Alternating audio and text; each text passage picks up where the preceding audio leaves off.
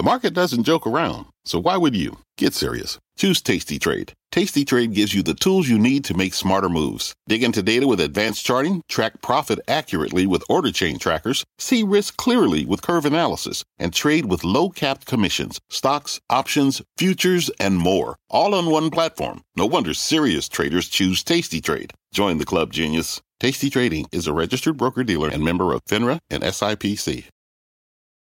Market moving insight and analysis. Join Jim Cramer, David Faber, and me, Carl Quintanilla, on the opening bell hour of CNBC Squawk on the Street. Good Monday morning and welcome to Squawk on the Street. I'm David Faber. I'm live from the New York Stock Exchange. Jim Cramer, it's a little bit earlier for him because he's in Los Angeles. Thankfully, the man never sleeps. Carl's on assignment. Let's give you a quick look at futures before we get started here. Of course, you can see, let's call it I don't know. I'll leave it to Jim to figure out what that tells us, if anything.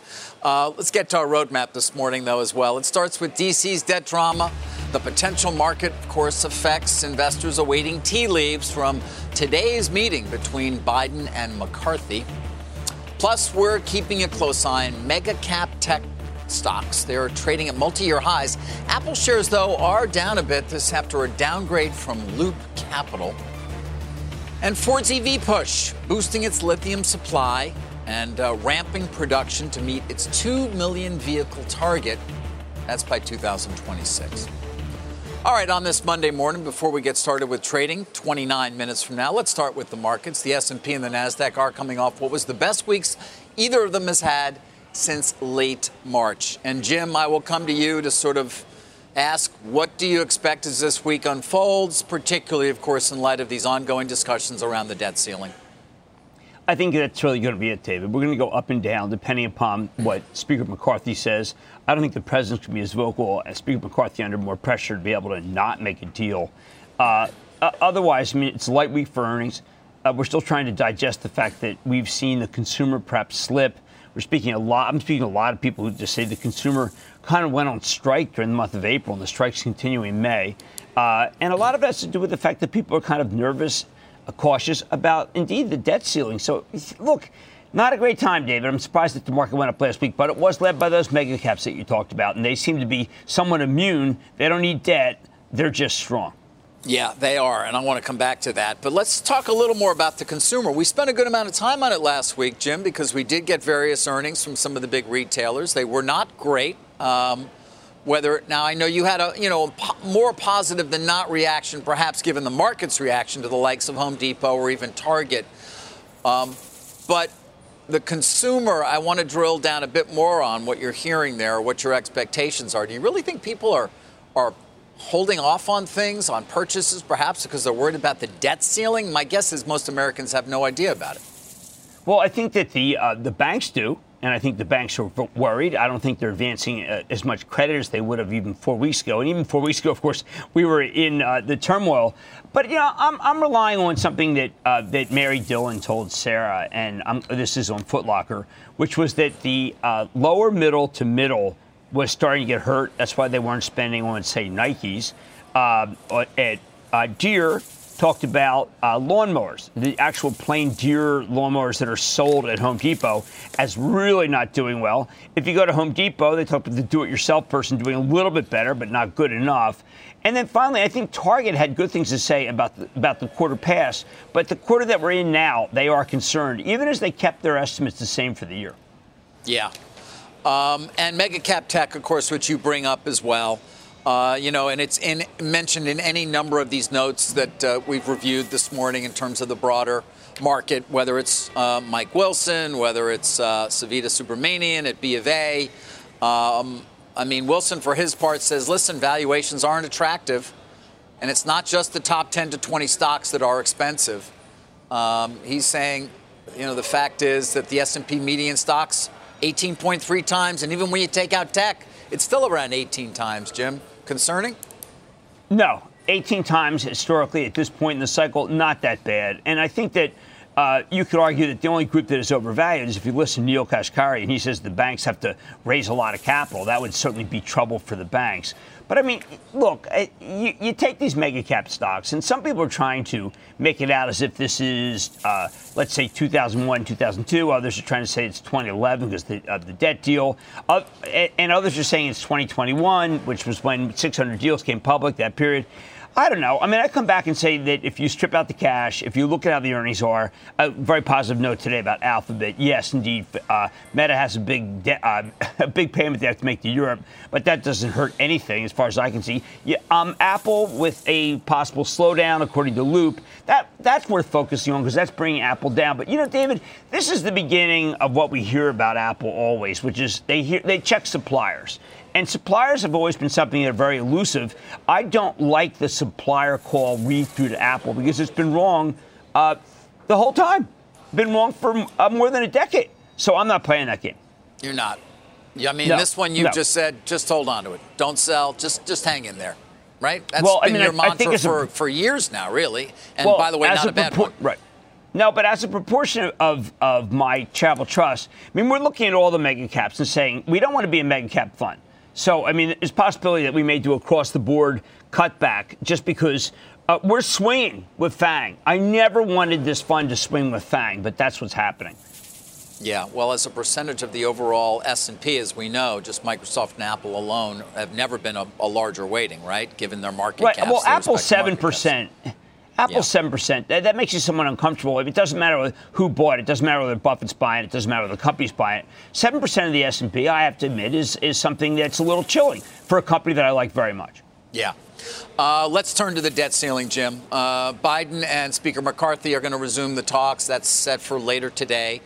Treasury Secretary Janet Yellen also, of course, has been very vocal. She discussed the consequences of failing to reach a deal yesterday when she joined Meet the Press. My assessment is that the odds of reaching June 15th while being able to pay all of our bills is quite low. So there will be some bills unpaid if the debt ceiling is not raised. Yes, and many people, including many credit rating agencies. Have you decided which bills those are going to be yet? I would say we're focused on raising the debt ceiling. And there will be hard choices if that doesn't occur. Yeah, she went on to say there can be no acceptable outcomes if it isn't raised. Jim, she's been saying the same thing for weeks now. I guess June 1st we've been working with. Many have said, well, it's not really June 1st, but June 15th does seem to be perhaps a more realistic date as to when we run out of money. Yeah, I mean, I look at this and I say, all right, who's going to look worse to the American public? And historically, a president who's challenged either by a recession or by inflation, who is in his first term, is always the loser when it comes to matters that are, let's say, anything related to Congress. And I just think Speaker McCarthy knows that. I think he's under tremendous pressure from his caucus, from a very sizable part of his caucus, to go to fall. And I think that there's a kind of an unreal nature among the Republicans about what default will look like, because they think that Americans, as you said, that most Americans don't understand it. We understand that the banks understand it. We understand that, yes, that the wealthy understand it. We just think, I think a lot of other people are fearful of what's going to happen. But right now, there's a disbelief that this is going to go. There's also the continual talk that the 14th Amendment allows the president to do this. That will immediately go to the Supreme Court. The Supreme Court's Republican. Republican court would rule in favor of Congress. I don't know why that's considered even a course. So, look, David, I just think that this is going to be something we'll talk about all week because it's still too far away from June 15th. Do you want to buy a 6-month T-bill at 5.3% right here, or you stay away? Well, look, I mean, a lot of people are doing that, and I think that that's fanciful because if you do get a debt deal, and it's not an onerous deal where you get an S&P downgrade, you're going to be at the beginning of a move that was just extraordinary, as it was back in 2011, led by everything, but some of the defensives, but some of the more aggressive industrials. I don't know, David. I mean, look, I think if you want to brag that you got that piece of paper, I think that 7 months from now, you're going to find out that you bragged and you made very little money. Really? Okay. Yeah. It certainly didn't work out this way 2011. Remember, 2011, we got the 1-2 punch. We had the first a bad deal in the sense of a deal that was sequester and meant that everybody lost. But then a few, then you got the S&P downgrade, and that crushed stocks. I think the S&P is looking closely. You and I both remember when Secretary Geithner said they did the math wrong. Nobody wants the S&P to make a mistake this time. But I think that there's just remember, Speaker McCarthy, he's on a very thin. Very thin ice, and I think that that's going to make it so that he has to be more of someone who takes a harder line, thinking that the American people will blame Biden. But to your point about the market, I mean, at this point, it doesn't appear that there's been a significant reaction in the equity markets to the likelihood, at least, of a default, right? Totally right. There were stocks that did the best going into 2011 were a lot of companies that felt that we thought the economy was going to be good, and it turned out the economy wasn't bad. But yeah, David, I mean, I can count on one hand the stocks I think are really banking on some sort of a default. It's just not happening. The bank stocks are all lower, but they're lower because of all the reasons we always talk about. Yep. It is funny. I did see I had to join J.P. Morgan Wealth Management. I had to get a wealth advisor, but I can get 4.2% now from J.P. Morgan, Jim, instead of 0.2%. Well, I mean, I don't know what your advisor said. Well, I didn't do it. I don't want one of those people bothering me. There's nothing wrong with 4.2. I mean, look, maybe you do well in Bitcoin if we default. I mean, maybe you get 10% in Bitcoin. That would be something people expect. Right. I mentioned it because, of course, you did bring up the banks, and we talk about their, in this environment, and not necessarily deposits fleeing because people are concerned about whether their money's safe, but simply fleeing because they want to go into a money market that is paying them 4%. That's the real issue right now for the banking industry. You're right. I mean, the stocks that give you more of a yield than that tend to be stocks that are problematic or are oil companies, and a lot of people don't like the oil companies anyway. So the competition is severe toward stocks, but we are at the lowest level of equity exposure since 2009, and that was the year when we didn't know whether the center would hold. I think there's a lot of cash on the sidelines making that return, thinking that they're brilliant, and yet if we do get a deal, they're not going to look that brilliant. Yeah. Speaking of oil and gas, we will talk about that Chevron deal a little later in the program. But coming up next, Ford's holding an investor day outlining its plans for electric vehicles over the next few years. We're going to give you the details. Let's give you another look at futures as we get ready for an opening bell less than 20 minutes from now. More Squawk on the Street straight ahead. You seek the key, but first, you must learn the ways of precision, craft, and performance with Acura's all-electric ZDX. With a premium Bang & Olufsen sound system up to a 313-mile range and a Type S variant with an estimated 500 horsepower, the ZDX is their most powerful SUV yet. Unlock the energy when you visit Acura.com to order yours today. Let's get straight to the point. You want to grow your portfolio to fight rising costs of inflation or pay off your debt, or anything standing in the way of you and financial freedom, right? Yahoo Finance, our sponsor today, can help. For more than 25 years, Yahoo Finance has been helping great investors like you. Whether you're a seasoned investor or just looking for tips, Yahoo Finance makes it super easy by putting all the tools and data you need in one spot. Yahoo Finance takes a holistic look at the financial news cycle, including breaking news, original editorial perspectives, analyst ratings, independent research, customizable charts, and more. You can securely link your brokerage accounts for a unified view of your wealth, including 401k and other investments. That's how Yahoo Finance gives you insights and helps you take a look at your wealth in its entirety. That big picture perspective is what great investors need. For comprehensive financial news and analysis, visit the brand behind every great investor, yahoofinance.com, the #1 financial destination, yahoofinance.com. That's yahoofinance.com. Ford is in focus this morning. It's holding an investor day outlining its updated plan for growing its earnings over the next several years. Our Philibert caught up with its CEO, Jim Farley, ahead of the event, and he was certainly speaking aggressively about the EV market. I don't think everyone's going to have full-size trucks. I don't think everyone's going to have electric commercial vans. I don't think people are going to have the same electric lineup we do. These are segments that we know really well, and we have already proven we can conquest. But it's true. We're going to see more price pressure on EVs. All right, Jim, you've been a long-time supporter here of Mr. Farley's in particular. What are your thoughts about, ahead of this event, and anything else you want to share in terms of what you heard from Phil and Mr. Farley when they spoke earlier? I think that the surprise here is not the batteries, love that, but the fact that Jim Farley did reiterate the $6 billion in free cash flow number. The street's looking for 2.7. So there's a giant disparity between what Farley says they can do and what the street thinks they can do. That's what I care about. The reiteration says, you're almost in June, that this could be something where Ford could have an upside surprise. The battery news, look, they had to get batteries, and it's the Albemarle again. Albemarle continues to win. But I do think that it's earnings per share that I care about and cash flow that I care about. And, of course, David, because I know you're a chartist, the chart, which is horrendous. Is that horrendous? Is that what makes for a horrendous chart, Jim? The longer term. I have no idea. The longer term. But, look, there's one thing that's interesting about Jim Farley. Of course, he's perennially bullish. And people don't believe that you can – this is really the wrap. People don't believe that you can make internal combustion engines at the same time that you can make EVs and ever get near what the Princess Bride – I mean, what Musk said. Mandy Patinkin is the winner here. And I think you ought to actually play some of what Musk said, because it says basically that Ford can't pull it off. Yeah, I mean, listen, there's so many different aspects of this. Obviously, being down in that facility, I'll never forget it.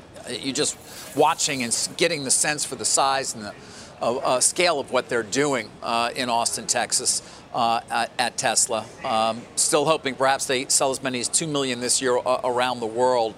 I did speak with Musk, of course, as our viewers at this point know. And this was part of the conversation that I'll share around how they're benefiting from the Inflation Reduction Act, which is not something he's often talked about. Take a listen. You actually have to build the batteries in the U.S., and you actually have to build the precursors to the batteries. But if you do, it is... I believe $30 at the cell level and $15 at the pack level, I believe, if I recall correctly. So that is very significant for batteries. And then you've got the consumer tax credit for EVs, provided they are built in the U.S.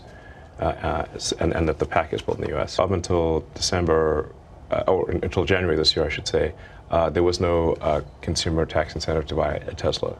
But there was for the other car companies because they've not made that many electric cars. And he did say it's going to be a significant benefit to the company, perhaps not quite as much as Adam Jonas had foresaw, which he said it could be as much as a 45% boost to EPS over time, Jim. And then we get into lithium mining, which, of course, Musk also said, hey, I don't want to have to do this, but they broke ground in Corpus Christi because nobody else is doing it. He continues to encourage others to get into that business, essentially. He hates the fact that there really does seem a controlled price in lithium. And he's dead right, because lithium shouldn't be as expensive. I know that the Ford deal won't necessarily change that. When you go back to what he was saying about pricing, there is this problem with the majors like a Ford, where they have this, as he said, the manufacturer suggests retail price, and they can't adjust it. I mean, one of the things that's really dogged Jim Farley at Ford is that he has told me back and forth, looks like this is going to cost us 6 cents, this will cost us 7 cents, and there I'm talking about the Mach-E. So they're all reacting to his pricing, but because of the tiered nature of that industry, David, when you react to the pricing, you react too slowly. And it does seem that, once again, Musk is ahead of the game no matter what you do. Yeah, but they have an interesting competition, and Musk at least does give them a shout-out for being the only one who didn't go bankrupt, remember. It is worth mentioning occasionally that Ford did not file. Ford hung in there, unlike GM and Chrysler, both of which had to reorganize under Chapter 11. Right. I have goaded Jim Farley to say something horrible about Musk for maybe 2 years. No matter what I do, I can't get him to do it. Able competitor, really fun, it's nice rivalry. But, David, no name calling, no things that I think would be good TV, nothing. So, I mean, I can't give you anything other than, it's like Harvard and Yale. It's not like, a Titanic struggle. It's some Ivy League thing. It's driving me crazy. Well, we'll give him time. You never know. With those two in particular, obviously being incredible competitors. All right, coming up, Jim's going to give us, we're going to do a cross-country mad dash, so that's pretty exciting. We'll also count you down to an opening bell. That is 10 minutes away. One more look at futures. I don't know. What is that? Nothing. Not much is going to happen at the Open. Wait until a few minutes after, right, Jim? I don't know. You got to take on those numbers right there? Totally right. That's nothing. I mean, wait till McCarthy says these talks aren't going anywhere. All right, more Squawk in the Street right after this. Every day, thousands of Comcast engineers and technologists put people at the heart of everything they create. Like Oluseyi, a Comcast engineer who grew up bonding with his dad over sports. This inspired him and his team to create AI Highlights technology that uses AI and machine learning to detect the major plays in a sporting event. So millions of fans have a way of catching up on their favorite sports. Learn more at ComcastCorporation.com. All right, let's get a mad dash in here and then an opening bell. What do you got, Jim? Well, a company whose stock has been up ever since it reported what a lot of people felt was not a great quarter is Micron. And Micron's been banned from China over security issues. Remember, Micron's the only company that really went to war against the Chinese many years ago, saying that they've been stealing intellectual property. So it's not unusual that they had a fight. What is unusual is they have a lot of business in China. So it's 14% of their business. So it's going to be a hit of about $3 billion. So it makes sense. And then, by the way, if you add Hong Kong in, then you're starting to talk about 21% of the business. So you can see with a company that has $23 billion in revenues, it's not insignificant. So I do expect the stock to trade down. There's nothing Sanjay Mehrotra can do about this. I think that Micron is a shot across the bow. I don't think that they're, other than the tortured relations a few years ago, this is just the beginning, unless there's some sort of more amenable situation between the president and President Xi. Yeah, I mean, it's yet another sign of this this trend that we talk so often about, Jim, in terms of this potential decoupling, whatever you want to call it, or however you want, de-risking. How do you view it as part of that? Is it just another step along the way of this continued increase in hostility, essentially? Absolutely. Now, Micron, it's interesting. That's the one that is probably the least important when it comes to technology that is, I would say, military. Least important when it comes to the technology that may or may not be able to make it so that China is invasive. Now, remember, we already had NVIDIA be told they can't have any H100 chips. I have more on NVIDIA, which is just incredible. But AMD's levered there. And Micron will be the shot, and then the next would be AMD. I don't think AMD is going to happen. They have better relations. Okay, yeah. We got a lot to talk about, of course. Talk more about AI overall, NVIDIA, a couple of deals to get to as well. And that opening bell, a little more than 5 minutes away. Don't go anywhere.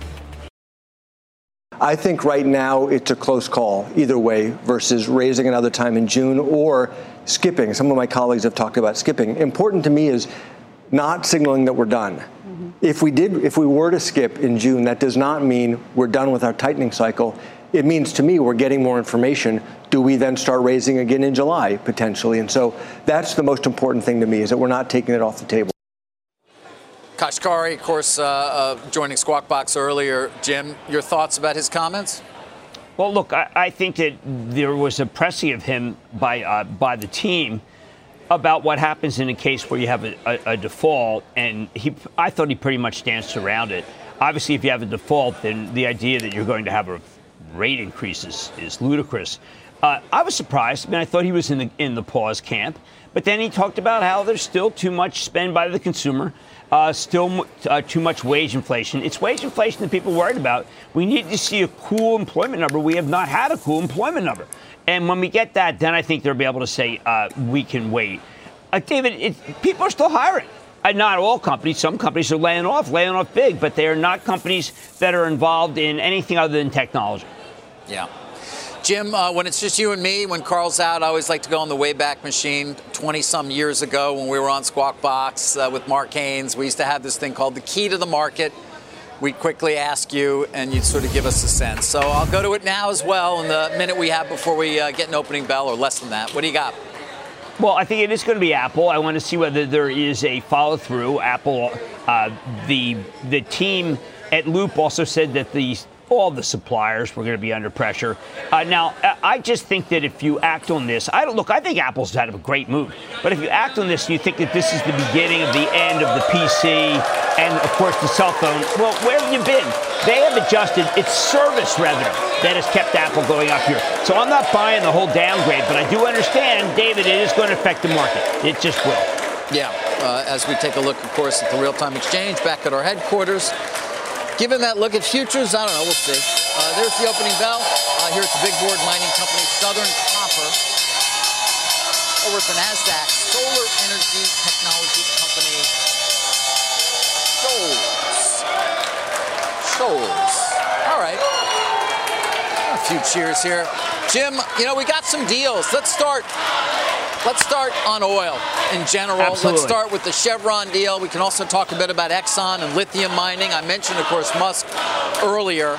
But Chevron, PDC Energy, it's a pretty straightforward deal. The DJ Basin in Colorado, the Permian, sort of half gas, half oil. They're spending, $7.6 billion. That's when you include debt for this company. Not a huge premium, about $6.3 billion overall in terms of what's going to cost them to buy the shares. It's $72 a share. Should point out it's all stock. All stock. 0.4638 shares. Your thoughts on the deal? I think it's a great deal because it immediately increases the reserves by 10%. David, the strangest thing about this deal is that people didn't like this basin. People felt that eastern Colorado is subject to a state. This is no Texas. A state that would maybe cut back on drilling. There is some nice decarbonization here. There's less carbon than Chevron's overall their reserves. But people have stayed away from this basin. They didn't like the regulation. I like it. And I think that what's great about it is it's dirt cheap. It's $7 a barrel. Brings down their cost per barrel dramatically and is immediate. It's additive in a very short period of time. That's why I think that Chevron's not down nearly as much as a lot of people would expect, given how much stock they're giving away. Yeah, although they often use stock in these kinds of deals, sort of this tuck-in kind of a deal where they're getting acreage, as you know. They say it's going to be accretive to earnings per share, free cash flow, and return on common equity. Chevron anticipates accretive to all those financial measures. They say within the first year after closing, and that it could add as much as $1 billion in annual free cash flow if you assume $70 a share Brent. Approximate 2024 futures prices as of May 20, as of right now. So, I guess overall, what you might expect from them is they have to continue to get new acreage, don't they? Exactly. Look, they can add a minimum 250,000 barrels per day, which is excellent. But, David, they generate a lot of cash flow at Chevron, and I know that they've had a voracious buyback. 2 quarters to make this back. 2 quarters, and they will bought back all the stock. It's a cash machine, this company, more bang for the buck. I like the deal because I had faith in that basin. I've been talking about that basin being the next place.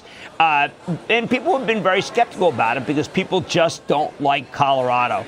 Mike Wirth is perfectly willing to deal with the authorities of Colorado. And there's plenty of there's midstream pipe. When I press the company about whether they have enough pipe to get that oil out, they say absolutely, which is very unusual given the fact that that has been a basin that has pretty much been left aside because people like Permian, they really don't want to deal with Colorado. But Mike doesn't care, and therefore Mike is going to triumph on this. Yeah. While we're in the oil and gas arena, I might as well mention that story as well. I think it was Friday or over the weekend about Exxon. I mentioned earlier Musk saying, please, other people, try and mine some lithium. We're going to need an awful lot of it. It appears Exxon heard the call because they're buying some land in, I think it's Arkansas, to potentially do just that. Obviously, as I said earlier, Tesla broke ground in Corpus Christi on a lithium refining operation. But in this case, it does appear that Exxon will at least consider it. It's small, but there it is. Thoughts? Yeah, but Arkansas is this area where I think that Musk would tell you, we have a ton of it. You don't have to go to Chile. I mean, a lot of people are just saying, look, in the end, it's going to be, you have to go to Sociedad Química. If it's right in our neighborhood, it is speculative. I don't know. You have a lot of friends at Exxon. There's some people who say that Arkansas just has a huge amount. You know that Exxon never drills until they've done a very thoughtful analysis. So I thought this was very positive for the whole industry. But I keep thinking about that when Musk in the last 2 quarters been talking about, please, people, start drilling lithium. It's ridiculous. You can make a ton of money. And the call's being heard. Yeah. I thought I lost you for a second there, Jim. Can you hear me?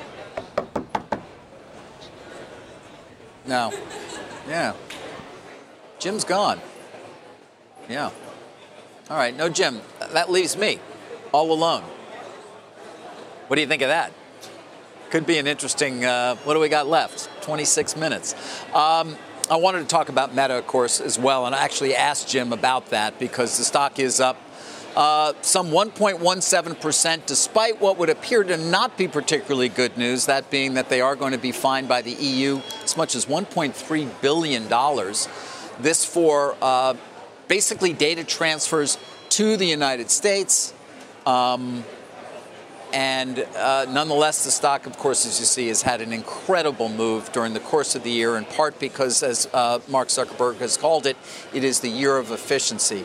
Separately, and something that I do want to get to Jim on when we get him reestablished in terms of his audio, I continue to hear the possibility of even further job cuts at Meta. Unclear exactly what they would number.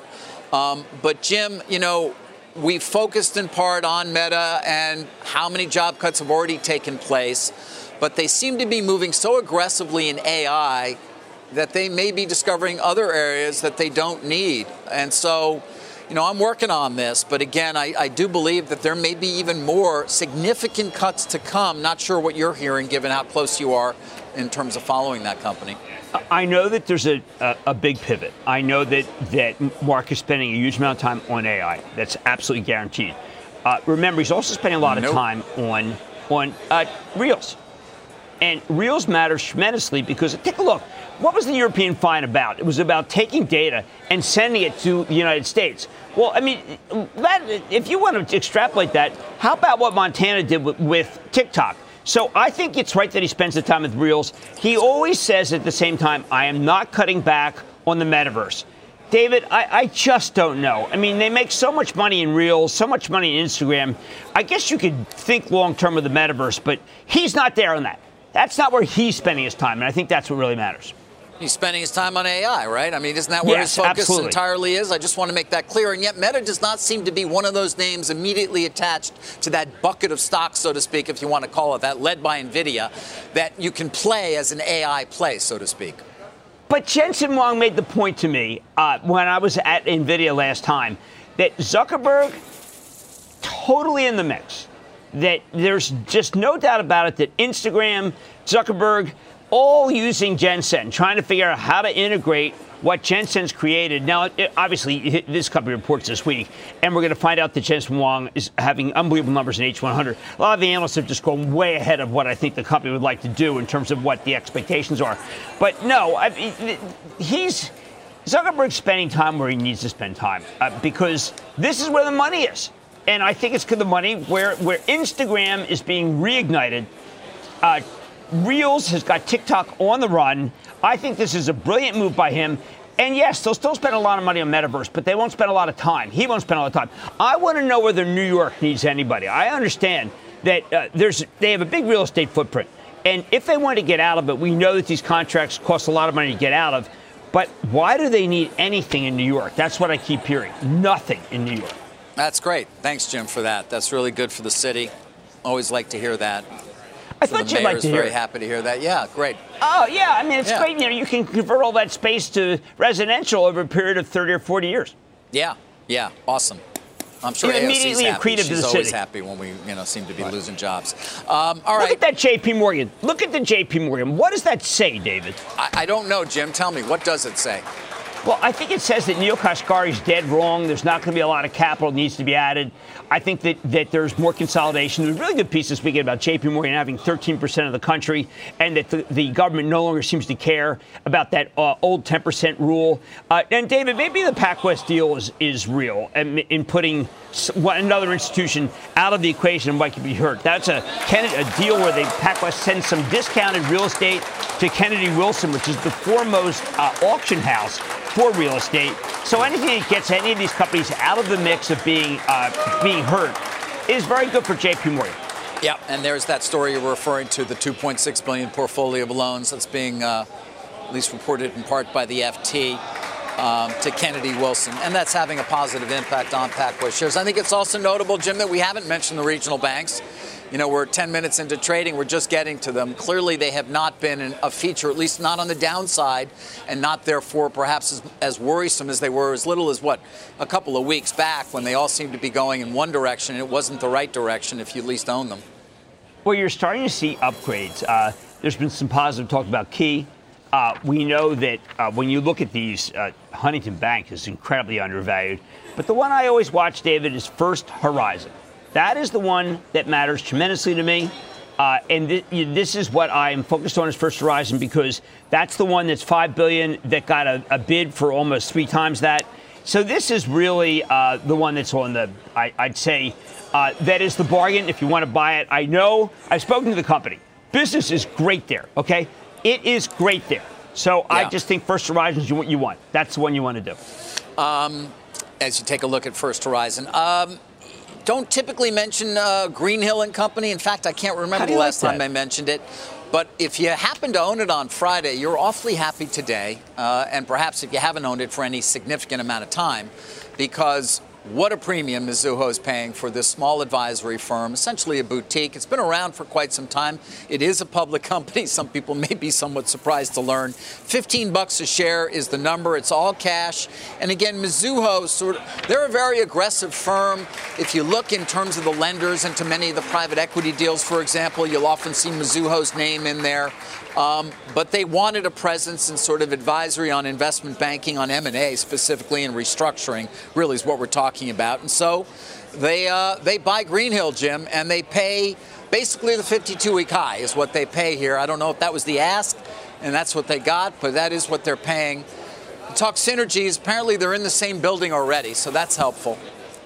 David, when I look at this deal, I don't want to say I forgot about Greenhill, because Greenhill, at one point, a storied firm.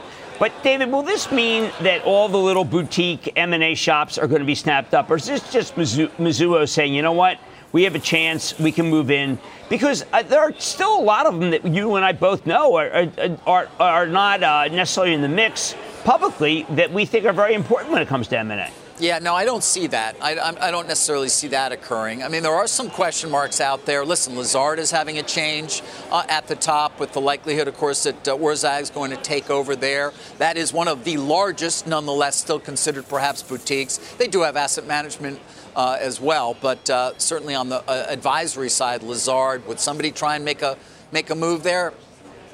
I don't know. Maybe they already tried and nothing happened, and so they're making the move here. And Jacobs is leaving, or at least stepping down as CEO. But I don't see it, David, Jim, in terms of any real move here to go buy a lot. Go buy PJT. No, go buy. But Moelis, what about no. Silicon Valley? What about Silicon Valley Group's incredibly good research department? A research department that is fantastic when it comes to the media. A research department that is terrific when it comes to enterprise software. What is going to happen to that group? They are for sale. It's just radio silence other than the fact that they continue to put out, Nathanson continues to put out great research. Sterling Audi continues to put out great research. Why doesn't someone snap them up? There will be. I think, it's a process, right? That's being led by, I think, Centerview. Leerink Swann is another one as well, an advisory firm at least. Right, or, they bring a lot of companies or some companies public. And that's them. Leerink is Moffitt-Nathanson. Yeah, no, that's part of that same group you're talking about, right? That's being sold out of SVB or the old SVB. I would assume they'll all get bids, Jim, at some point. That process is underway. Finally, I don't know if we have this. I think we may. Did you catch David Zaslav's commencement speech at Boston University over the weekend? He didn't get a great reception. Huh. If you want to be successful, you're going to have to figure out how to get along with everyone. And that includes difficult people. Some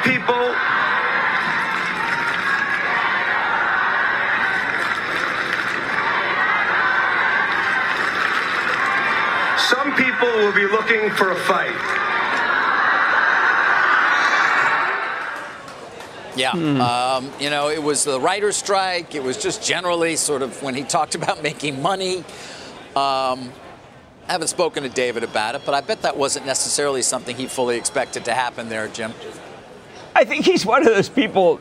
He's a deep think guy, but he's also a well-loved guy by pretty much everybody. I think that it probably did surprise him, given the fact that when people think of him on Wall Street, they just think of him as an affable, terrific guy and who everyone's wishing well. Now, I'm sure there's some people who don't like the way CNN's coming together because Chris Licht's been tough, but he's a man who comes in peace, and I think this was kind of a shame. Big deal for him. Shouldn't have happened. Yeah, a lot of time usually goes into those speeches. Yeah, it's an interesting I had Muhammad Ali college speak. Graduates and their thoughts these days. I had Muhammad Ali speak at my college, and it was like, Muhammad, we were speechless. He was unbelievably good. The idea of doing anything other than standing up and cheering, if you heckled him, we would have driven you out of school.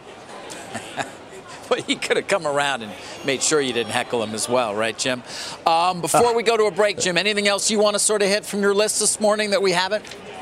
Well, look, I don't know. I mean, I think that we have to. I'm looking at a couple things that are important. The most important one is Nike, because the big Dow stock. And we always thought that the issue with Nike would be what would happen in China. And we know from Alibaba that China, the middle class, whatever we have in the middle class, is weak. But the Foot Locker read-through by Mary Dillon was devastating for Nike. And it's not shocking at all that this stock is down and will be down more given the fact that Nike is such a big percentage of what Foot Locker sells. Yeah. All right, Jim, we're going to take a quick break. Of course, before we do head to that break, let's get in a quick bond report, check out how treasuries are faring this morning. You've seen them already, of course. That 6-month T-bill, that was interesting, right? A 5.3 something. As for the 2-year note, 4.298, and there you see at the bottom, the 30-year is 3.935%. We're back after this. Coming up this week, we are kicking off CNBC's inaugural CEO Council Summit on the West Coast. We're going to gather leaders together to tackle some of the more pressing issues CEOs face today, everything from the country's finances, the AI revolution, and a dangerous escalation in U.S.-China tensions. Squawk on the Street and Mad Money, both live with exclusive interviews. Tomorrow morning, we'll be joined by EY CEO Carmine DeCivio and Jim Breyer of Breyer Capital. That's just to mention a couple. Let's take a quick break here. Up next, we'll get Stop Trading with Jim. Don't go anywhere. We've certainly been discussing the headwinds in the commercial real estate market. In fact, Jim also just mentioning earlier the possibility that Meta would take down its employee numbers, perhaps in New York. Yet another example, Uber now reportedly downsizing a third of its San Francisco headquarters. The company apparently looking to sublease nearly 300,000 square feet of office space. But as it stands, nearly 30% of downtown San Francisco's offices are already available for lease or sublease. By the way, that number is 8 times what it was pre-pandemic. So, Jim, they may not need the space, but it's not clear they're going to be able to get anything for it should they put it back on the market. No, and the other place, of course, that we're focused on in terms of leases where there's basically ghost offices is in New York. Places like Twitter, places like Google, just nothing going. People aren't coming to work. But that's not just, by the way, because they're working at home. It's just that there's no need for the space. Yeah. No, it goes back to, of course, our continued conversation about work from home, the hybrid working that's now seems to be something that is just going to be with us forever. I mean, even on Mondays, people, it's Tuesday, Wednesdays, Thursdays, Jim, when people seem to be willing to consider coming to the office in many of these companies. 28 minutes from door to office from Summit, New Jersey. Never been like this ever. 28 minutes. I mean, the easiest commute in the world. Used to be about an hour and 15. Yeah. All right. So you got that going for you. All right. What do we got for Stop Trading? All right, there's a report out this morning by Bank of America, which is a little shaky, really surprising, which is that Google has not been hurt one bit by Bing. Not at all. If anything, it looks like things are pretty positive. And Samsung staying with Google. I thought that you would start seeing Bing hurting Google. No, it's doing very well, which is one of the reasons why Google stock is up today. And it's not done going up. I think it's this terrific situation when Charitable Trust owns it. And I think the pressure that was put on it by Bing is going away. They have non-roadshow investor meetings also, I'm told, as well going on today with the CFO, Jim. I think Morgan Stanley Ruth Porat organizing tells it. a great story. I'm a huge fan of Ruth. Periodically, of course, I fight with Ruth because I believe that the company has not figured out necessarily what to do with the Justice Department. They're not worried. Yeah. Well, I don't say that worry. Everyone's worried about justice. It's But, so David, the FTC, will they go after any of these deals? Will the FTC go after anything that is done anymore? Well, they can go after stuff, Jim. Doesn't mean they're going to win. No. For example, And nobody I thinks they have a shot of winning that complaint they brought last week against Amgen and Horizon. Nobody, except maybe them. I don't think they're happy with you talking with Musk. I don't think they like you and I being friends. These are things that are not supposed to happen. They don't like anything where two entities seem to get along. They're going to bring an action against me for talking to Elon Musk. Why not? Did I violate that shows antitrust? The collusion. You people, you talk to them. That's how ridiculous they become. People joke about the FTC these days. They really do. I know. They just joke about it. By the way, you see that spread in the Seagen Pfizer deal. The spread is enormous too, for no apparent reason. Oh my God, that's such a good deal. Seagen will never have the money to be able to develop those anti-cancer drugs. Yeah. So I lost my mom to a cancer that Seagen has a formulation for, but she would have lived if Seagen were able to merge with Pfizer, and it was all these right, days. You got 10 seconds. Tell us what's on Mad tonight. Okay, it's Skyworks Solutions. You can't wait. Believe me, it's an Apple supplier, but also everybody else. All right, we'll see you tonight, but I'll see you tomorrow morning in California. We'll be face to face again. Quick break here. Don't go anywhere. We'll collude. You've been listening to The Opening Bell on CNBC's Squawk on the Street. All opinions expressed by the Squawk on the Street participants are solely their opinions and do not reflect the opinions of CNBC, NBC Universal, or their parent company or affiliates, and may have been previously disseminated by them on television, radio, internet, or another medium. You should not treat any opinion expressed on this podcast as a specific inducement to make a particular investment or follow a particular strategy, but only as an expression of an opinion. Such opinions are based upon information Squawk on the Street participants consider reliable, but neither CNBC nor its affiliates and or subsidiaries warrant its completeness or accuracy, and it should not be relied upon as such. To view the full Squawk on the Street disclaimer, please visit cnbc.com/Squawk on the Street disclaimer. What's on the horizon for financial markets? At PGIM, it's a question that over 1,400 investment professionals relentlessly research in pursuit of your long-term goals. Specialized across asset classes, but united in collaboration, our teams provide global and local expertise. Our investments shape tomorrow, today. Pursue your tomorrow with PGIM, a leading global asset manager.